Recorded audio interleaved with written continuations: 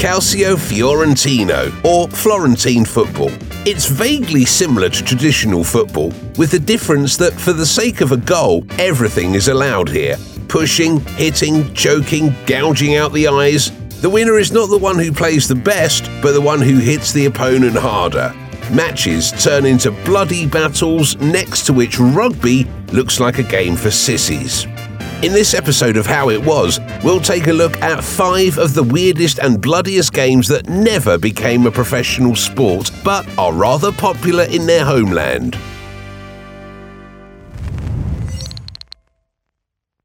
Although Calcio Fiorentino is almost unknown outside Italy, the first written records are found as early as the 15th century.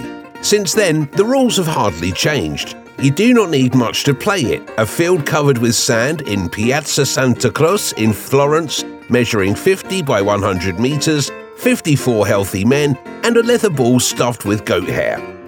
The game is believed to have its origins in Florence, although it was once played as well in other cities in Italy. Nowadays, matches are held annually in Florence. Tournaments have not been cancelled, even during wars. According to the rules, 2 teams of 27 people each enter the field. During the game, one can only wear embroidered pants. The torso must be naked. If the ball hits the net, which is spread over the entire width of the playing field, the team scores 1 point. If it misses, the opponent gets half a point. After each goal, the teams switch sides. The winner is the team that has more points after 50 minutes of playing time. After the game, the winners parade with banners across Florence. The losers sadly go home to lick their wounds. The last phrase is not metaphoric at all. Calcio is known for its brutality. Headbutting, punching, elbowing and choking are an integral part of the performance. The player is allowed to kick not only the person with the ball, but also the rest of the opposite team, which often turns the game into a bloody mess. Only recently, the tournament leadership, at the insistence of the city authorities, allowed the medics to be present at the matches.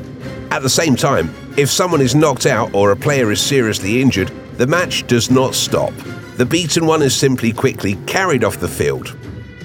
There are no substitutions in the game. Almost everything is allowed in Florentine football: MMA, wrestling, boxing, choking, gouging eyes. Formerly, only sucker punches and kicks to the head are prohibited.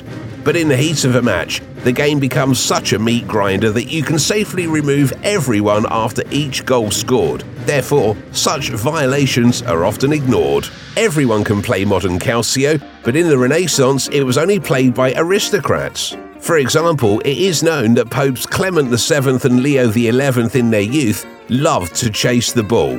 When King Henry III of France was invited to watch a Calcio match in 1573, he said, "It was too small to be a war and too cruel to be a game."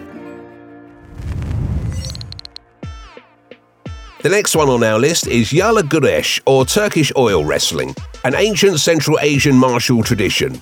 The traditional oil wrestling tournament called Kırkpınar is held every year since 1924 on Sarıyaşı Island near Edirne, historically known as Adrianople.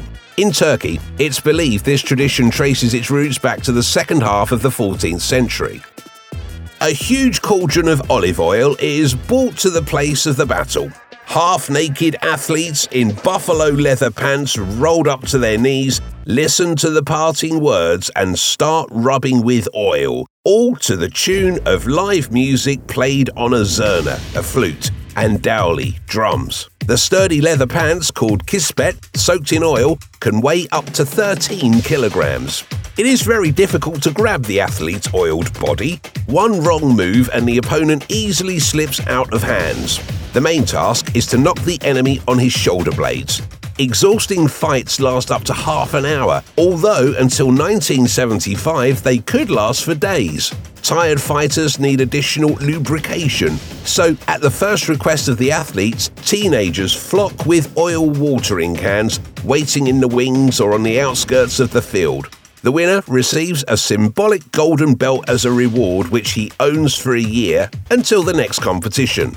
Competitions are free for spectators. Banks, companies, and individual rich people contribute to the prize pool as much as they see fit. Glory and nationwide love await the winner. He gets the title of Bas Pelivan, Chief Wrestler, a cash prize, lucrative advertising offers, and invitations to various TV shows. The winner of Kirk Pinar Oiled Wrestling Tournament, called Bas Pelivan, is entitled to $100,000. Preparation for the competition begins with tailoring the Kisbit pants made of calf skin. However, the most eminent fighters prefer buffalo skin. Since the body covered with oil is very slippery, the only reliable way to grasp the enemy is to stick your hand in the opponent's pants and grab there for a special strap. This should be done carefully, since there is an unwritten code of honor on the battlefield that prohibits ripping off an opponent's clothing. Losing leather pants or ripping them is a shame. Yagli Guresh never became an official sport, but in 2010 the Kirk Pinar Festival was included in the UNESCO Intangible Cultural Heritage List. And now let's talk about a much more dangerous entertainment. Recorte is a kind of bullfighting common in some regions of Spain. It differs from the classic one in that the recortador does not attack the bull but tries to avoid contact with the animal. To do this, he performs pirouettes, jumping over the bull, often without using any auxiliary objects. Some recortadors, however, use a long pole to jump over an angry bull. Recorte has been popular in Spain for many centuries. Still, the tradition of jumping over the bull itself is even more ancient. A very similar game was popular in Crete during the Minoan civilization in the 2nd millennium BC. Today in Spain and the world, there are more and more opponents of bullfighting, but they often oppose only those varieties where the bull dies. In the case of bull jumping, only the unarmed recortador is in danger since he doesn't use special equipment and performs in everyday clothes, sneakers, trousers, and a t-shirt. It is rarely possible to avoid severe injuries in direct contact with a bull. It happens that in one evening, 2 or even 3 recortadors need hospitalization. And here is another game in which the participants are often injured. This is Japanese team fun. Its name translates as Bring Down the Pole. To win, you need to pull down a 3-meter wooden pole held upright by the opposing team. Botoshi is one of the fastest mass competitions, because each game only lasts 2 minutes. Botoshi tends to get chaotic as the attackers and defenders struggle for victory. During this time, one team, consisting of 75 people, hold the pole in an upright position and keep it from being brought down. The opposite team, the attackers, jump at the pole and attempt to bring it down. Teams wear brightly coloured uniforms to distinguish each other in a chaotic battle. Punching, kicking, strangling, pulling heads, and similar dangerous roughness is prohibited, but it is quite difficult to control all this due to the massiveness. The history of Botoshi begins in the middle of the 20th century.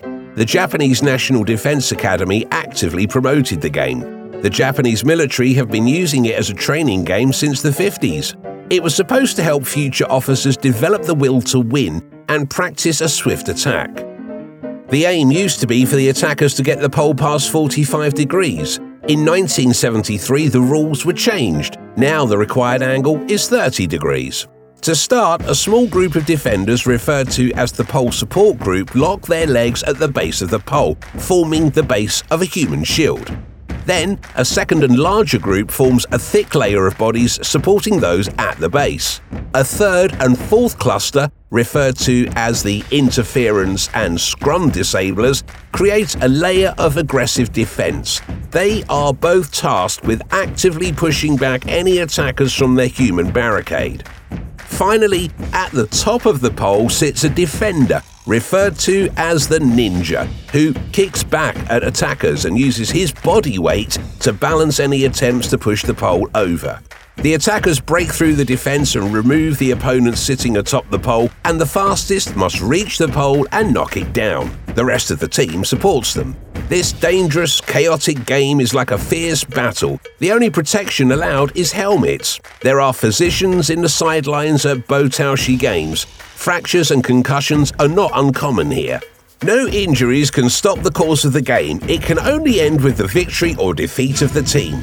Despite its brutality, Botaoshi is very popular today in colleges, schools, and universities among young people of all ages. Our selection ends with the so-called Battle of the Oranges, a festival that has been held for 200 years in the Italian town of Ivrea during the traditional carnival. The point of the game is to throw weighty citrus fruits at your opponent. The participants, who call themselves Aransari orange throwers, represented by foot soldiers, use oranges to fight the feudal army with arrows riding on horse-drawn carts and dressed in armor, not only to recreate the spirit of the Middle Ages, but rather to avoid injury. An orange hit is pretty painful. Although the Battle of the Oranges itself is relatively new as an entertainment, the subtext of this holiday goes back to the Middle Ages. According to the legend, in the 13th century, the local duke intended to rape the miller's daughter Violetta on her wedding day, using the rite of the first night. But the girl turned out not to be timid and cut off the head of the rapist, and the town's inhabitants took his palace by storm and burned it. Every year before the carnival, a local girl is chosen to play the role of Violetta. The participants in the battle are divided into the defenders of the duke and the rebellious townspeople. 4,000 residents are divided by district into 9 teams, each with a sound name: the Black Panthers, the Devils, the Chess, the Ace of Spades, the Mercenaries, the Death Throwers, the Arduino Scorpions, the Town Rebels, and the Credendary. Everyone dresses in historical costumes and gets into carriages, and the battle begins. Hundreds of tons of oranges are destroyed during this game, and after the battle, an orange mess remains on the asphalt. The faces of the fighters also become a mess: black eyes and swollen noses. Sometimes it even comes to bruises and fractures. But at the same time, everyone is happy. Such is this holiday.